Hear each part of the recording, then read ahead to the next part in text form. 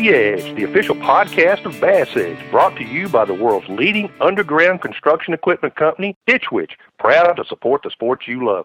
I'm Steve Brigman, and I'm joined by the host of Bass Edge Television, everybody's favorite angler, Aaron Martin. Would you quit that? We haven't even got started and you're already on one. Hey, I'm in a good mood, man. It's spring. We got a great show. Who do we have? We have FLW Pro Terry Baxay to talk about fishing Clearwater, and then a little bit later under the Inside Edge segment, we're going to have Ronnie Bickham of Santone Lures to discuss some of my favorite techniques, and that is the jig and the spinnerbait. Oh, man, that's good stuff, and I'm in the mood to talk fishing. Let's get it started. Get her like that, boy. Good job. I don't know of any other sport that offers the challenge of bass fishing better. Oh, did you see that? Yes, I saw that. That was awesome. Watch for the fish to pace the bait. What do you think of that, huh? Yeah. That's full contact fishing right there. You're listening to The Edge, the official audio program of Bass Edge. Don't you just feel it, Aaron? Love is in the air. You know, I've been driving around, and it seems like everywhere I go, there's turkeys gobbling and strutting out in the fields, and the songbirds are chasing each other around the yard, and, of course, that spring dance is going on in a lot of our lakes. Well, I know one thing I can't mention as far as the love part of it is concerned, but I can tell you my love of fishing is certainly starting to get the itch because, like you said, I mean, it is obviously that time of year. The fish are heading to the banks, regardless of where you're at in the country. It's doing nothing but getting better. Well, it's spawning season in a lot of the country. And, of course, you know, that varies. I mean, some folks have already seen that come and go, and some of our folks in the north, you know, their spawn will come along later in the year. But, you know, it's spring, and fish are moving into spawn. The males are building nests here around in the Midwest where we're at, and it is truly one of my favorite times to fish. Spawning has to be one of the most exciting times of year, like you mentioned. And I know, Steve, that's something that's near and dear to your heart because obviously growing up down in Texas, you had the opportunity as a youngster all the way through now to where you've had the opportunity to target a lot of spawning fish. And, you know, I can't help but think back to last year when we went up to there at Patoka in Indiana. Do you remember that? And we had the anticipation of thinking that it was going to be more of a pre-spawn and those fish had moved into the bank and put that trolling motor on high and found those beds. Man, it doesn't get any better than that. Well, it doesn't, and folks that haven't seen that show need to look back at that because that was a great example of just the excitement of spawning. I mean, you guys were like a couple of kids in a candy store, but, you know, you're exactly right. For years and years when I lived in Dallas, I would take my vacation on the full moon in March to go chase those bass. And for me personally, catching spawning bass, it wasn't just about the fact that it was a time of year when I could find fish and catch fish, but I just think it's so neat to watch how a fish acts. And to tell you the truth, I think you can learn a lot about bass watching them behave on the bed and react to your lure that you can sort of apply to the rest of the year. That's a very good point because a lot of times, you know, we're mainly fishing throughout the course of the year for a reaction or a feeding type strike.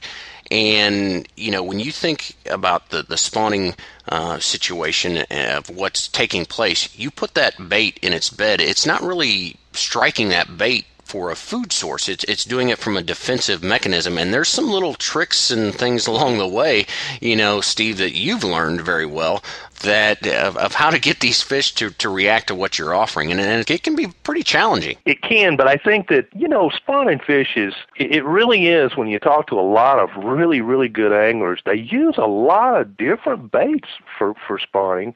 But personally, I have always leaned toward lizards and some of the creature baits. And the reason is really not so much, like you said, it's reaction. They're not eating. They're reacting to defending their bed. And for me personally, the more little curly cues on a bait, the better I like it, because that allows me to get that bait in the bed and sit there and just wiggle my rod, and all those little tentacles, it looks alive, but it tells that bass, it doesn't move, and it tells that bass, I'm not going away, and forces their hand to guard their nest. I would agree with that. I mean, fishing those creature baits that have the appendages, obviously those little movements, and it really doesn't take a lot of movement to make those things look alive. And certainly I feel that the bass has the perspective that something is invading the nest to try and, forage on the eggs, and it aggravates the fish, and they want that out of there. They're basically defending that territory. And, when I think back of some of the other baits that I use and the tricks that have come into play, I actually experimented. You remember back in the day when it was very kind of in vogue with the tubes, and you would take, different Alka-Seltzer and some things like that and put in the tubes, and it would create this fizzing action, and it caused the bass to react. Or there again, a drop shot. We've talked about this time and time again for fishing vertically, for fishing, in vegetation. But a drop shot is another bait that you can actually make a cast with, and because the weight actually hangs below the bait, you can bring that in, allow that weight to be setting kind of on the edge of the bait, and bring that drop shot, whether it be that worm or that minnow type bait that you have on the end of that, and just sit there and barely shake that and almost create kind of that suspended action right above that nest, and they just do not like that.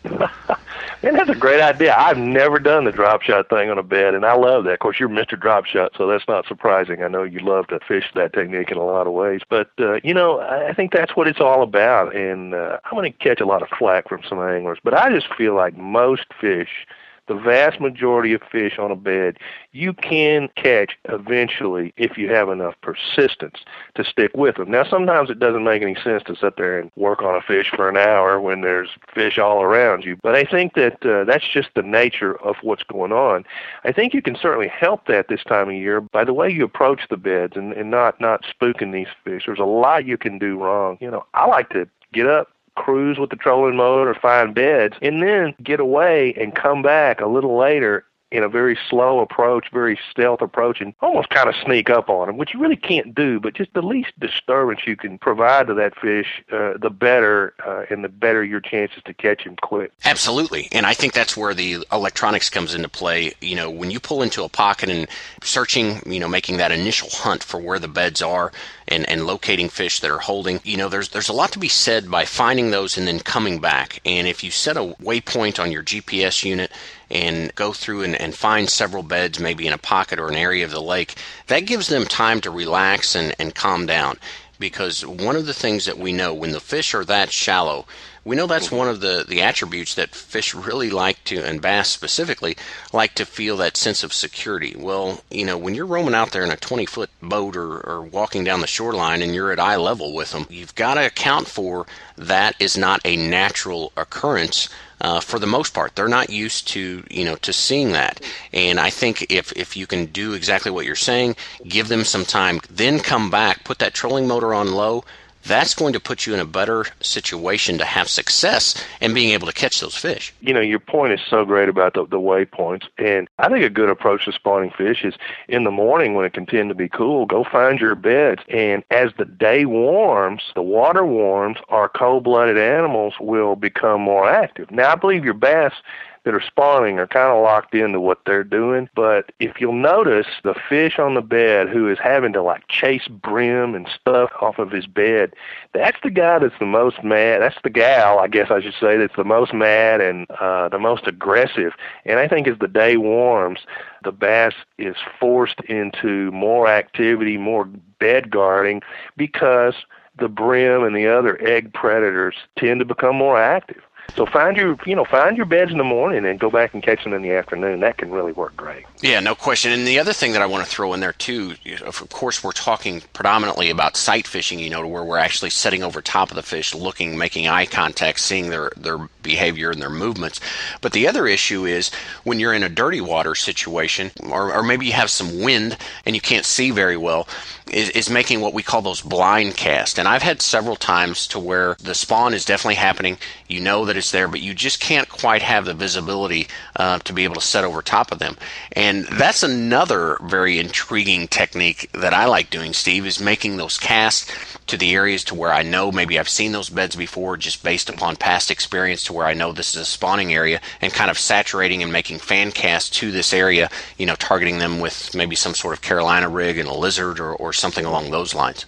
And when you're doing that, you can be a little further away from the beds and the areas, and you're not spooking the fish, and I think you got a better opportunity to get a first cast bite that way. And you're right. I mean, I know there's a lot of guys out there that their concentration is to try to get that first cast bite. And just again to reiterate, I think it comes down to persistence, And speaking of persistence, Steve, I was at a local trout park over the weekend. Place called Dogwood Canyon. I know you're very familiar with it, took the family out, had some nephews down, and it's kind of along a stream there, and did some biking and some things like that. But I thought of you because they were actually putting together a casting class for fly fishing. And, I've got to say, I was extremely intrigued. I sat there and was almost mesmerized at the action and the technique that they were having to use to cast these flies. I'm going to win you over yet, my friend. It's funny you say that because just this last weekend, I saw a television show, over the weekend sometime with my good buddy Dwayne Hayda. And, of course, he's the best fly fisherman I know, and he did the illustrations for my book. But he was showing on the show this fly he was tying to catch smallmouth bass in our local streams. And of course the locals call they call them river slicks. I haven't looked up to see what the real name of those things are, but they're just little brown minnows, and I've been tying some of those up, getting ready to go down and catch some smallmouth on these streams. That might be a good introduction for you to fly fishing. Well, I am certainly ready. And I had the opportunity to spend some time with an angler, more advanced angler that was there fishing that day, and he kind of went through his flies, and I was asking him questions, and it just amazes me the amount of attention to detail that goes into those flies. And certainly had a great time, and I look forward to it, man. You better get your schedule, because I'm telling you, the time's running out.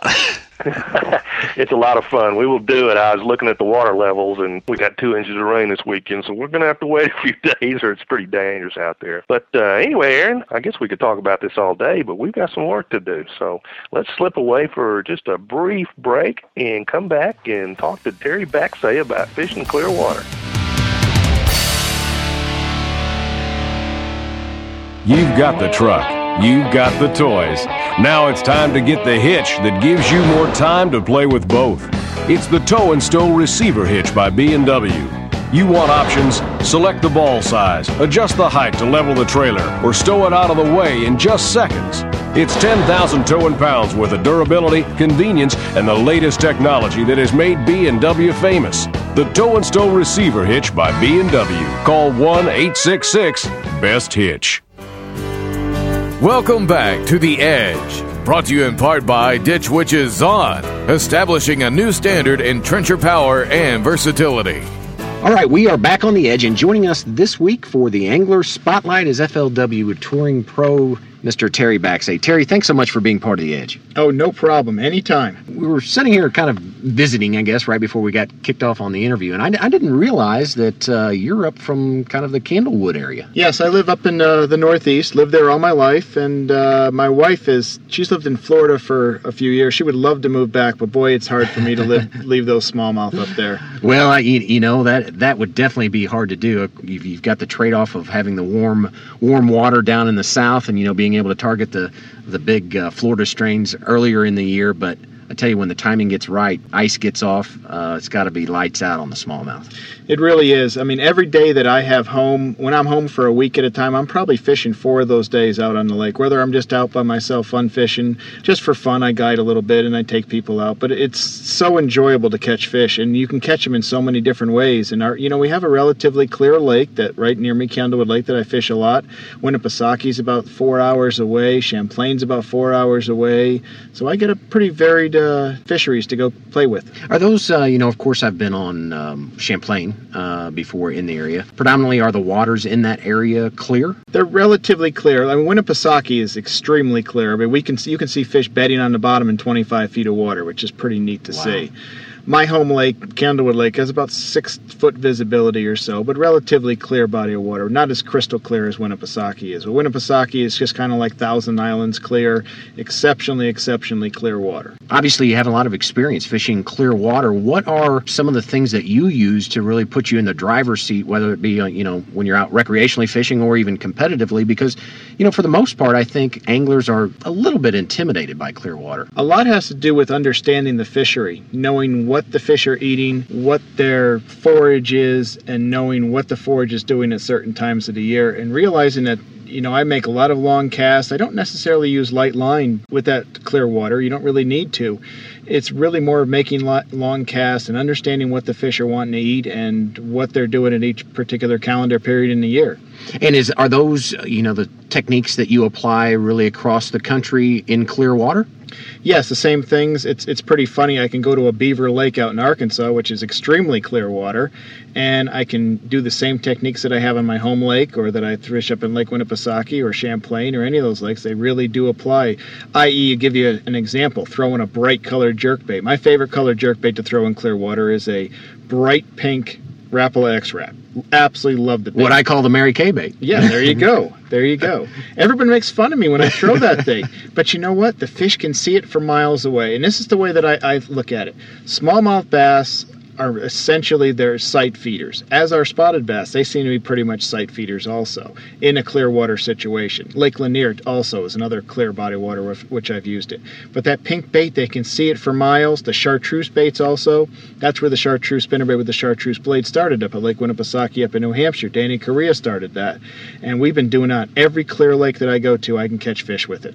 Well, and back up to what you said earlier, I thought was a key comment that I want to elaborate a little bit more on, but you said understanding the fishery. Can you expand on what you mean by that? That's a pretty broad subject there. So realize in the Northeast where I live, the perch, the yellow perch, they spawn as soon as the ice gets out. They start going into the shallows and they start to spawn. So what are the big smallmouth and largemouth going to do? Well, they're going to feed on those perch. It's relatively easy for them to catch them. It's good food for them. It's got a lot of protein in it, and they like eating them. Then as the season progresses a little bit, we have what they call alewives. Well, the alewives are a pelagic bait fish, meaning they roam quite a bit. They move. So that's why when people say, I went smallmouth fishing, and they were off this point on Thursday, and I went back Saturday for the tournament, I never had a bite. Well, there's a reason for that, because what they were eating on, their groceries are gone. So they got to go find new groceries, so they went with the bait, and henceforth they're not on the same point that you were fishing before. But understanding the moving bait fish, and also understanding that in clear water, I fish a tremendous amount for suspended fish. In other words, I'll be sitting in 30, 40 feet of water throwing a jerkbait, throwing a crankbait. I'm fishing for those fish which are way off the bank. And a lot of people don't mess with them in a lot of the lakes. I see everybody, they just go down the bank and they're fishing the bank. You don't need to do that. Get offshore a little bit, use your Lowrance electronics and see what's out there and see if you can find those humps or find those drops.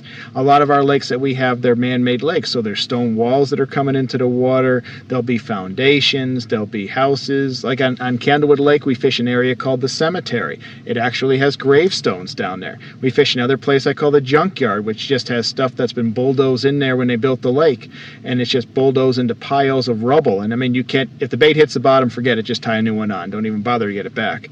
But those are the types of areas that you try to look for, and that's where you can catch your fish. But knowing what the fish are doing and being able to study your map, study your electronics, and do a little homework, and it'll make your, even if you just a little bit of homework.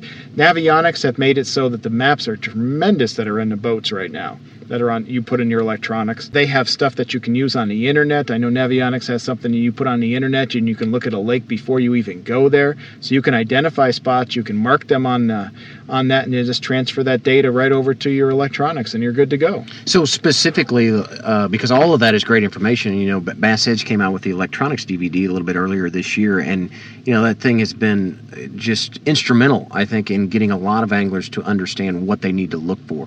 Can you tell us, when you look for these offshore places, is it normally humps? Is it normally structure? Does it depend on the time of year?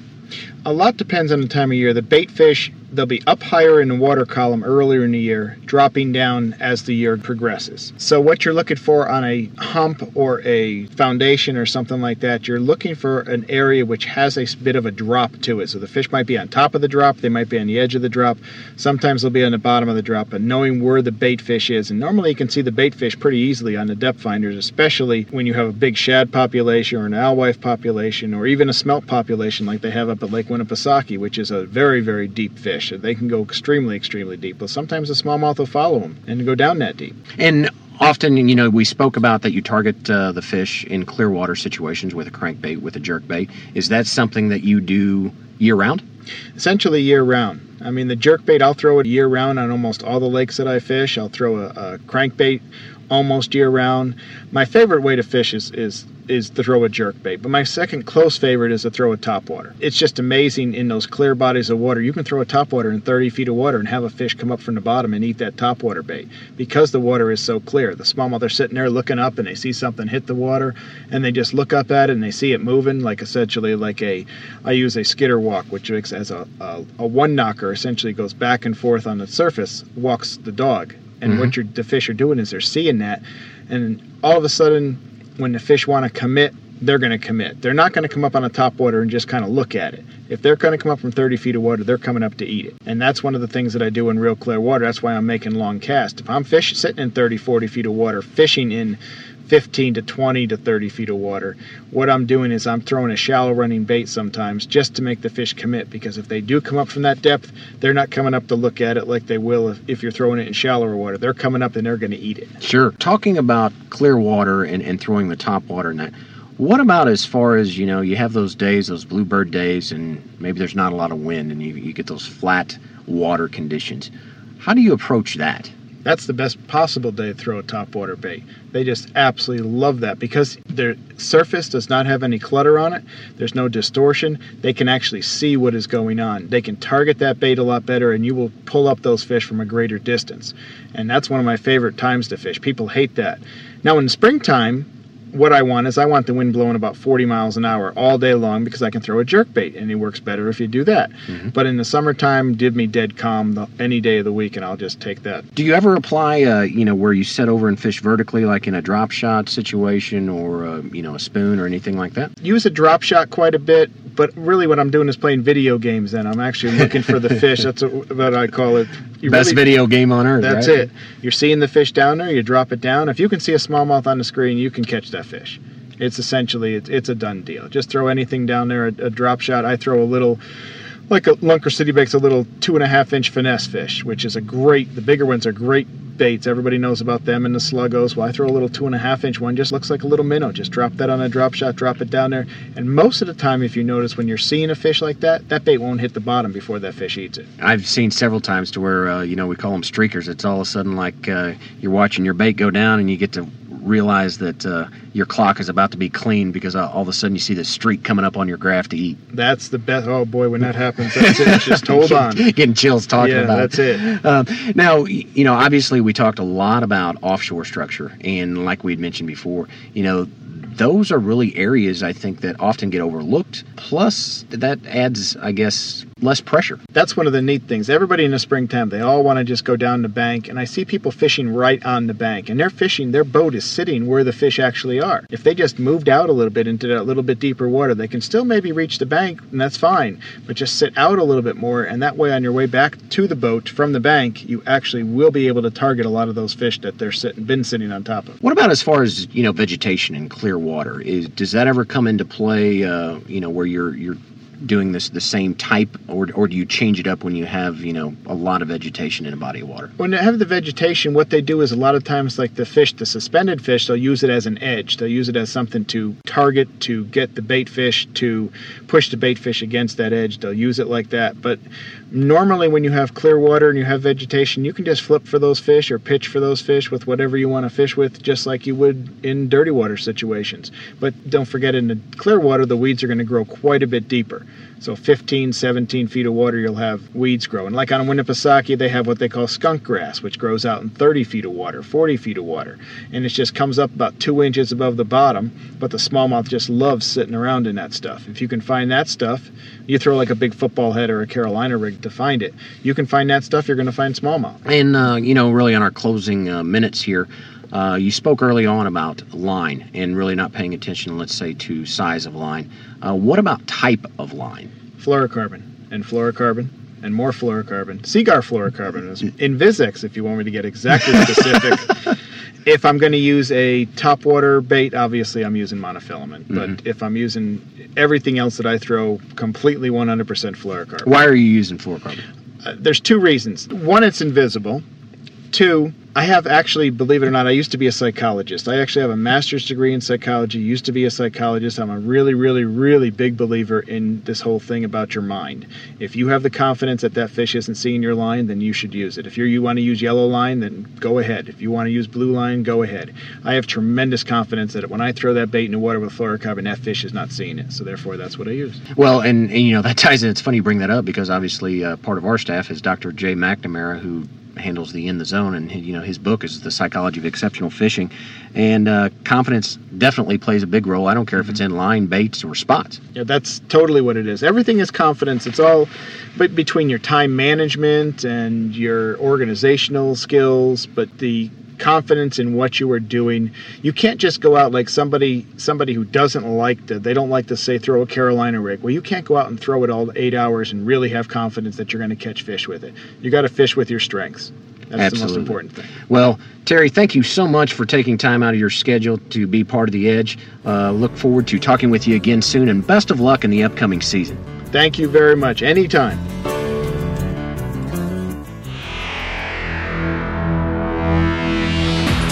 Power, productivity, speed. It's the best trencher ever made, not to mention the best plow, dumper, tiller, backhoe, stump grinder, and tool carrier ever made. The Zon, the revolution, is here.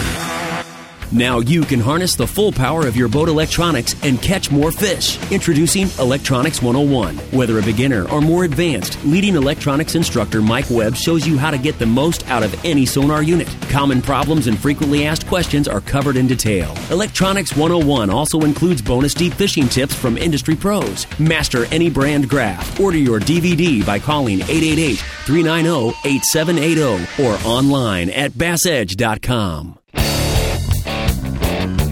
This is Pam Bolton, and you're fishing with Bass Edge. And that is just all such valuable advice that Terry has for us. You know, it's funny, Aaron, as bass anglers, how often we're out trying to seek out the clearest water, but then at other times, the clear water can offer some real challenges in catching fish. You know, that is an interesting fact when you think about it. You know, we spend half the year chasing down clear water to get away from, the dirty stuff, and then other times we spend half of our time running away from it. And I think it really comes down to, I think Terry hit the nail on the head. It comes down to the fact of getting past that mental block and just really taking confidence in that you can catch fish, that fish live in clear water. At that point, it's so close to home because, as we talked before, I'm an old Texan and I grew up fishing those lakes down there, and what's clear in Texas is quite different than what's clear up here in the Ozarks. And the first time I went out on Table Rock, I looked down into the water and I thought, my goodness, I don't have the right stuff. This water's so clear. I need to downsize, and I need to get some smaller fluorocarbon line. Well, and I can remember, Steve, you think of the South traditionally being, stained, dirty water. And the first time that I went down into Florida and in those areas where the lakes have a lot of vegetation, I looked at the guy like a deer in the headlights. Here we're holding 50-pound braid, with a big 1-ounce punch weight and some sort of creature bait to go through these mats. You're sitting here thinking that what we've been taught is that when you have clear water, you've got to downsize, go light line. But the reality of it is that those fish are reacting, and they see that bait coming crashing down through maybe an overhead canopy of matted vegetation or through the weeds or something like that. And really, that's exactly what they're doing. They are reacting to it. And if we can really just build upon that, like Terry said, and throw that whole mental block away for our day of fishing, that is going to put us in a better situation, to be able to capitalize and have some success while we're fishing clear water situations. Oh, man, that's so true. You just need to get in that mindset. Now, to me, sort of a parallel example is fishing a buzzbait. I don't think it matters what kind of line you put on a buzzbait. The thing's moving so fast, and that fish is just reacting to it. And to me, that seems very similar to what you're talking about, the reaction bites as you're punching through the mats of vegetation. Well, no question. And, certainly I can remember, times where I've gotten bites to where I'm just scratching my head in a clear water situation, throwing a big bait. But when you think about clear water, one thing you've got to keep in mind, those fish can see that bait a lot farther off. So in essence, you're kind of increasing your odds of what we talk about high percentage. When that strike zone is larger, they're going to travel a lot farther to get that bait because they can see a lot farther. Well, that is so true. But I'll tell you what, Aaron, I know I have a little bit of an advantage in fishing clear water. What's that, Steve? I got you close by. Now, see, I'm like the infamous fish right there that just totally took the bait. Yeah, you've got me all right. The buzz bait, I threw it on 60-pound braid, too. Right, and I've got you for the trout situation, so if they ever come up with a combination tournament of trout and bass, I guess we're set, aren't we? Yeah, if they ever do the combo tournament, we're all about that. But I tell you what, we've been talking clear water and spawning, and we got a great question this week from Jason about spawning.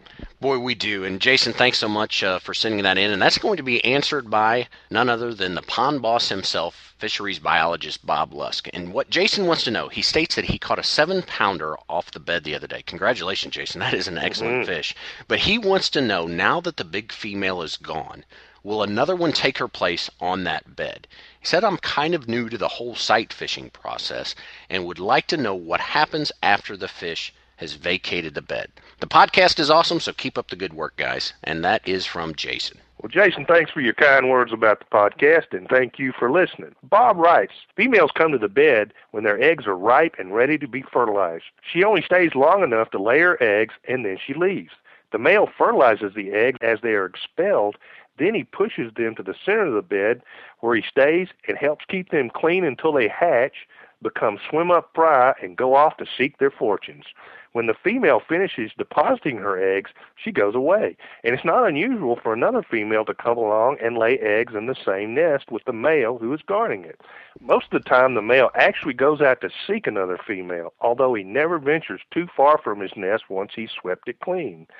So the direct answer to your question, Jason, is that yes, another female will come to the bed, especially if the male works to seek her out. Well, that's good stuff. And one thing, to throw in there, actually two things. One is when they are guarding the fry, a very, very effective technique is to take like a soft stick bait, something like a Senko or that.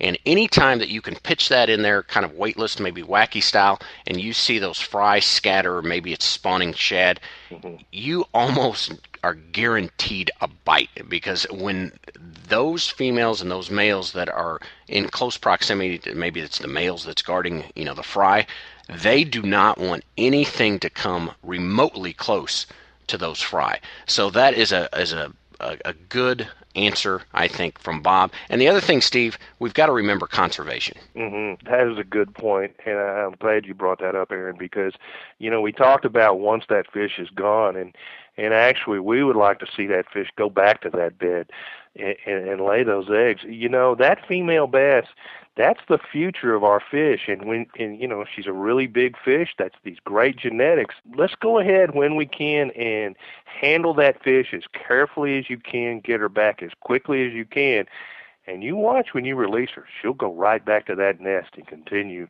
that spawning activity. Yeah, that's certainly an interesting statistic, because I've seen it happen many, many times. I have too, and so let's always keep in mind the future of fishing. Well, I'll tell you what, Aaron, let's slip away. I'm anxious to hear what old Ronnie Bickham has to say. Let's take a quick moment, and we'll be right back here on The Edge. You know the importance of protecting your investments, so why use anything other than the toughest keel protector for your boat? Grinding sand, abrasive rocks, and concrete ramps are no match for our patented technology.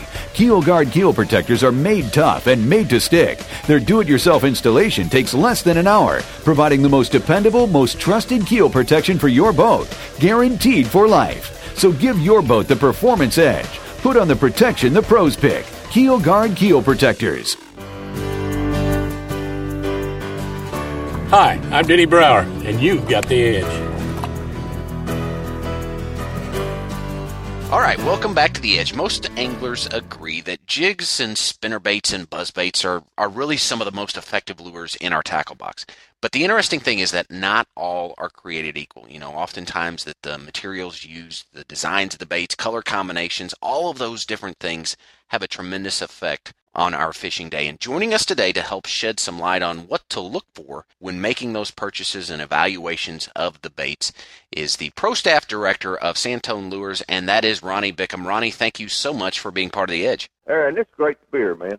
Well, Ronnie, I know that Santone Lures has been around a very long time, and really you guys spend a lot of time on the water doing research and development, kind of trying to constantly improve, do those little changes to the baits. But what makes a jig and a spinnerbait, in this case, Santone, different from the other hundreds of jigs and spinnerbait companies that are out there? Aaron, that's a great question. The fisherman out there is the one that usually answers that question. If we can't make a product that they like and they can depend on, that'll hold up and especially it'll catch fish, then they're not going to buy them. So we spend a lot of time matching our size of our baits, matching the blade combinations and those things, and putting together a bait, Aaron, that is hand-painted, hand-laminated, the best skirts, Gamakatsu hooks, the best swivels, that thing will run right out of the package just like it's supposed to. That'll catch fish after fish, that you don't have to readjust it. On the jigs, the same kind of situation where our hand-painted, hand-laminated jigs will hold up against the rocks, against the wood, against the grass, against the brush, and be good day after day on the lake, and you don't have to cut it off, throw it away, and tie another one on. And we just feel like it's a quality product. We use the highest products that we can find in the industry, and we always keep looking for that better gadget to make our baits better. The other thing is, Aaron, that separates us is we don't go off in all kind of different directions. We basically do jigs and spinnerbaits and buzzbaits, and that's what we do, and so that's what we're going to try to improve on every time we go out. Well, and Ronnie, with that exclusive focus, that brings certainly some advantages, like you speak of. I mean, because by you totally focusing on jigs and spinnerbaits, I think that helps you do some things that other companies that maybe have a larger offering aren't able to do. But what advice can you give us when selecting the best combinations, head design, color combinations, weights, blade combinations, all the many things? You wouldn't think that jigs and spinnerbaits become so complex in those choices. Can you help us sort through that? Well, it's pretty easy. When you just can't reach down and open your spinnerbait box and drag one out and catch fish on a lot of occasions. I know that's been proven over and over in tournament fishing in the last several years. Not that most spinnerbaits don't catch fish. It's one of the most versatile baits out there, used by just about everybody in the country. And we're gonna downsize. We go from a 1/4 ounce to 1 1/4 ounces, and even 1 1/2 ounces. If you're fishing the ledges and the drains in Elmstead, you need that thumping blades. You can get down there about 30 feet and slow roll that thing down there. If you're fishing ledges in Kentucky Lake, you've got to do the same thing. But if you're fishing the rocks and edges in the shallow entrance of, say, Texoma or Lake Ouachita, you need that smaller 1/4 ounce bait. You need to match the fry color with the spinnerbait color or the skirts, the heads.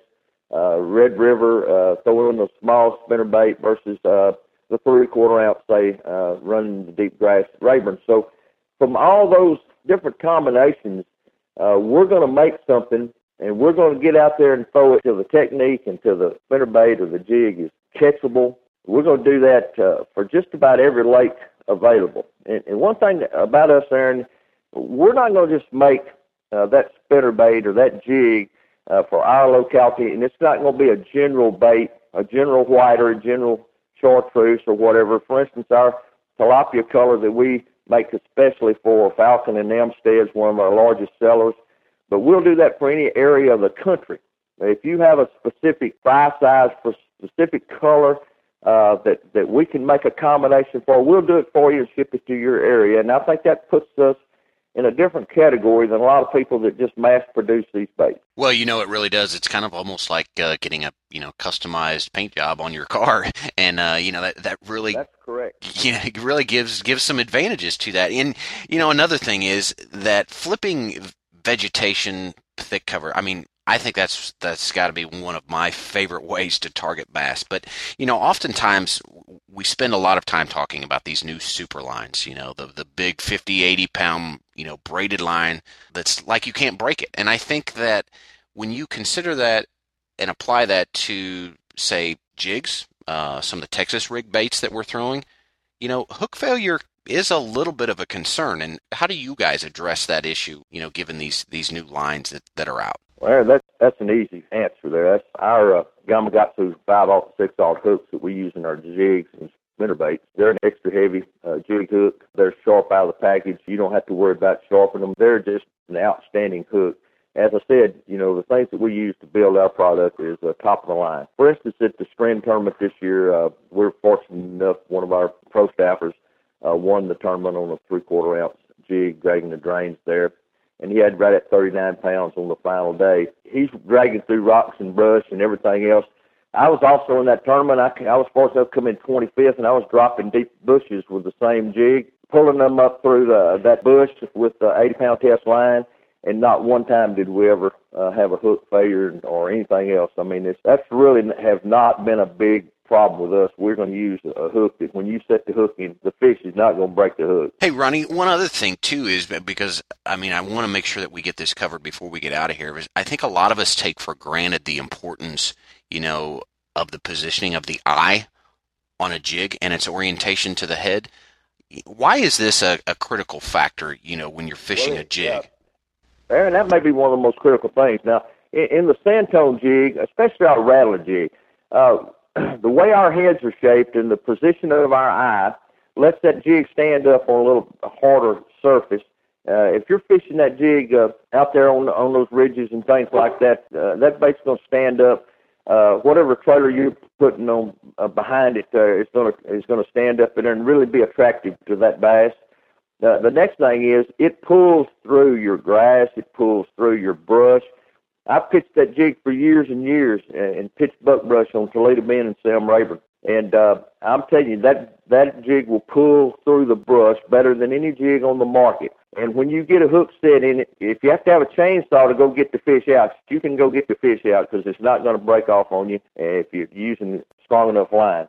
But the eye position, especially on that rattling jig, is the most important. On the football head jig, that's mainly made, a lot of dragging, especially, in those rocky lakes where you drag that jig along there, and you got to have a different eye set for it.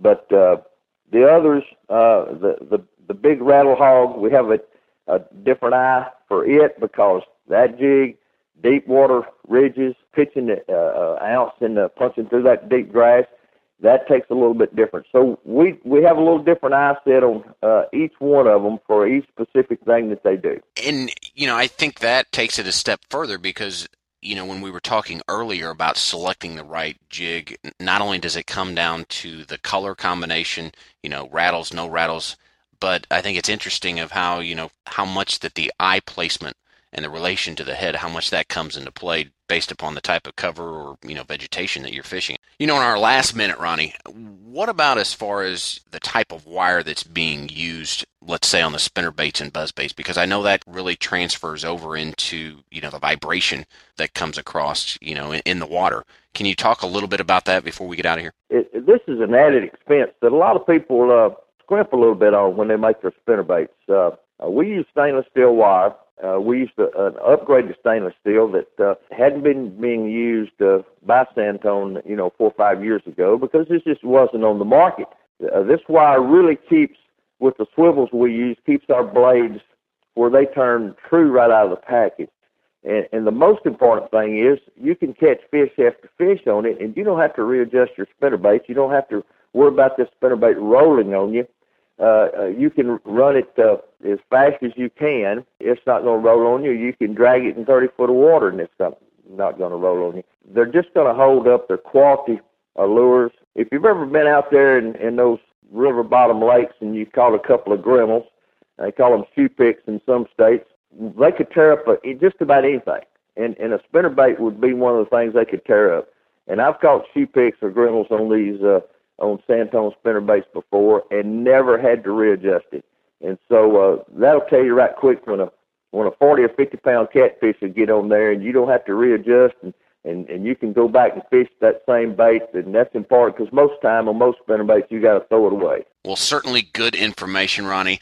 We do have to get moving on, but before we do, I know one thing that I for sure want to mention, you're kind of in the process of building a pro staff here, in about 3 or 4 states? We're looking for good fishermen that can tell people what they're catching them on and promote our product, and also they'll do the research on our product, because when we get something new, we like to give it to our pro staff people and let them fish it and see what they think about it, because that's the people that's got to buy it, those people that use it every day. And we're working to put together about a 20 fisherman pro staff. I've got that about half filled, and especially here in Oklahoma and Arkansas and Texas and Louisiana.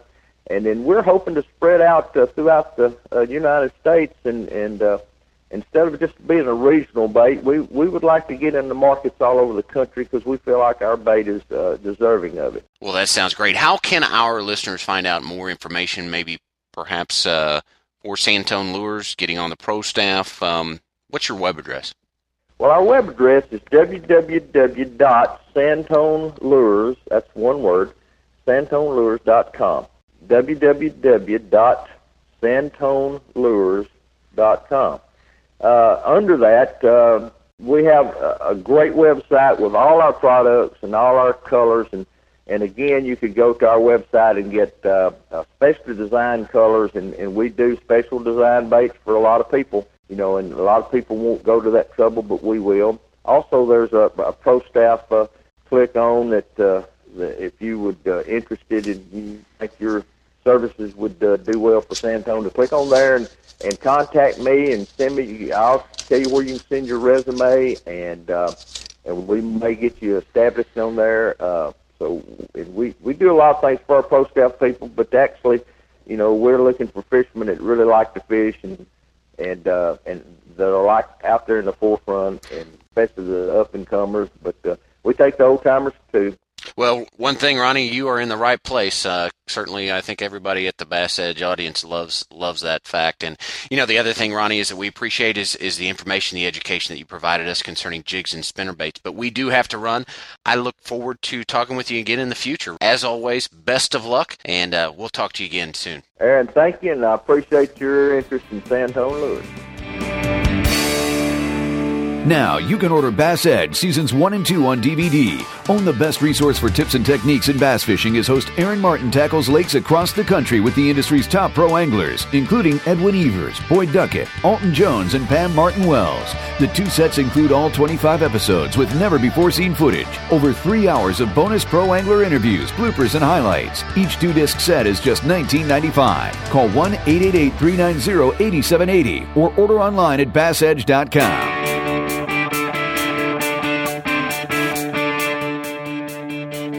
Aaron, before we wrap this thing up, why don't we give something away?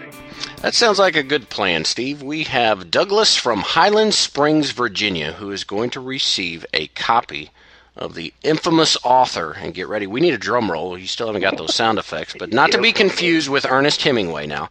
But the Somebody's Got to Do It book by Steve Brigman and a Bass Edge decal. So congratulations, Douglas. Look forward to getting that.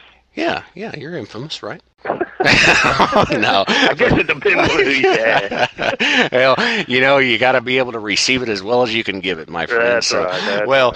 Enough of that. We need to get on with the show. Who do we have up next week, Steve? Man, we're going to hear from the voices of experience. Guido and Stella Hebden have behind-the-scenes look at their 40-year partnership in bass fishing. Well, I look forward to that. I can remember growing up as a youngster and always anxious to get my most recent copy of BASS and see what Guido was up to. Certainly he has went on to do some amazing things. But be sure to join us for this show each and every week. Also, don't forget, Bass Edge Television can be seen 3 times weekly on the Outdoor Channel at 8 a.m. on Thursdays, 9 a.m. on Fridays, and Saturday afternoon at 2:30 Eastern Time. Also available on the World Fishing Network and Wild TV in Canada. For the latest Bass Edge information, merchandise, and for an opportunity to win prizes and ask the pro questions, be sure and log on to bassedge.com. For Steve Brigman, I am Aaron Martin, and we look forward to seeing you again next week right here on The Edge.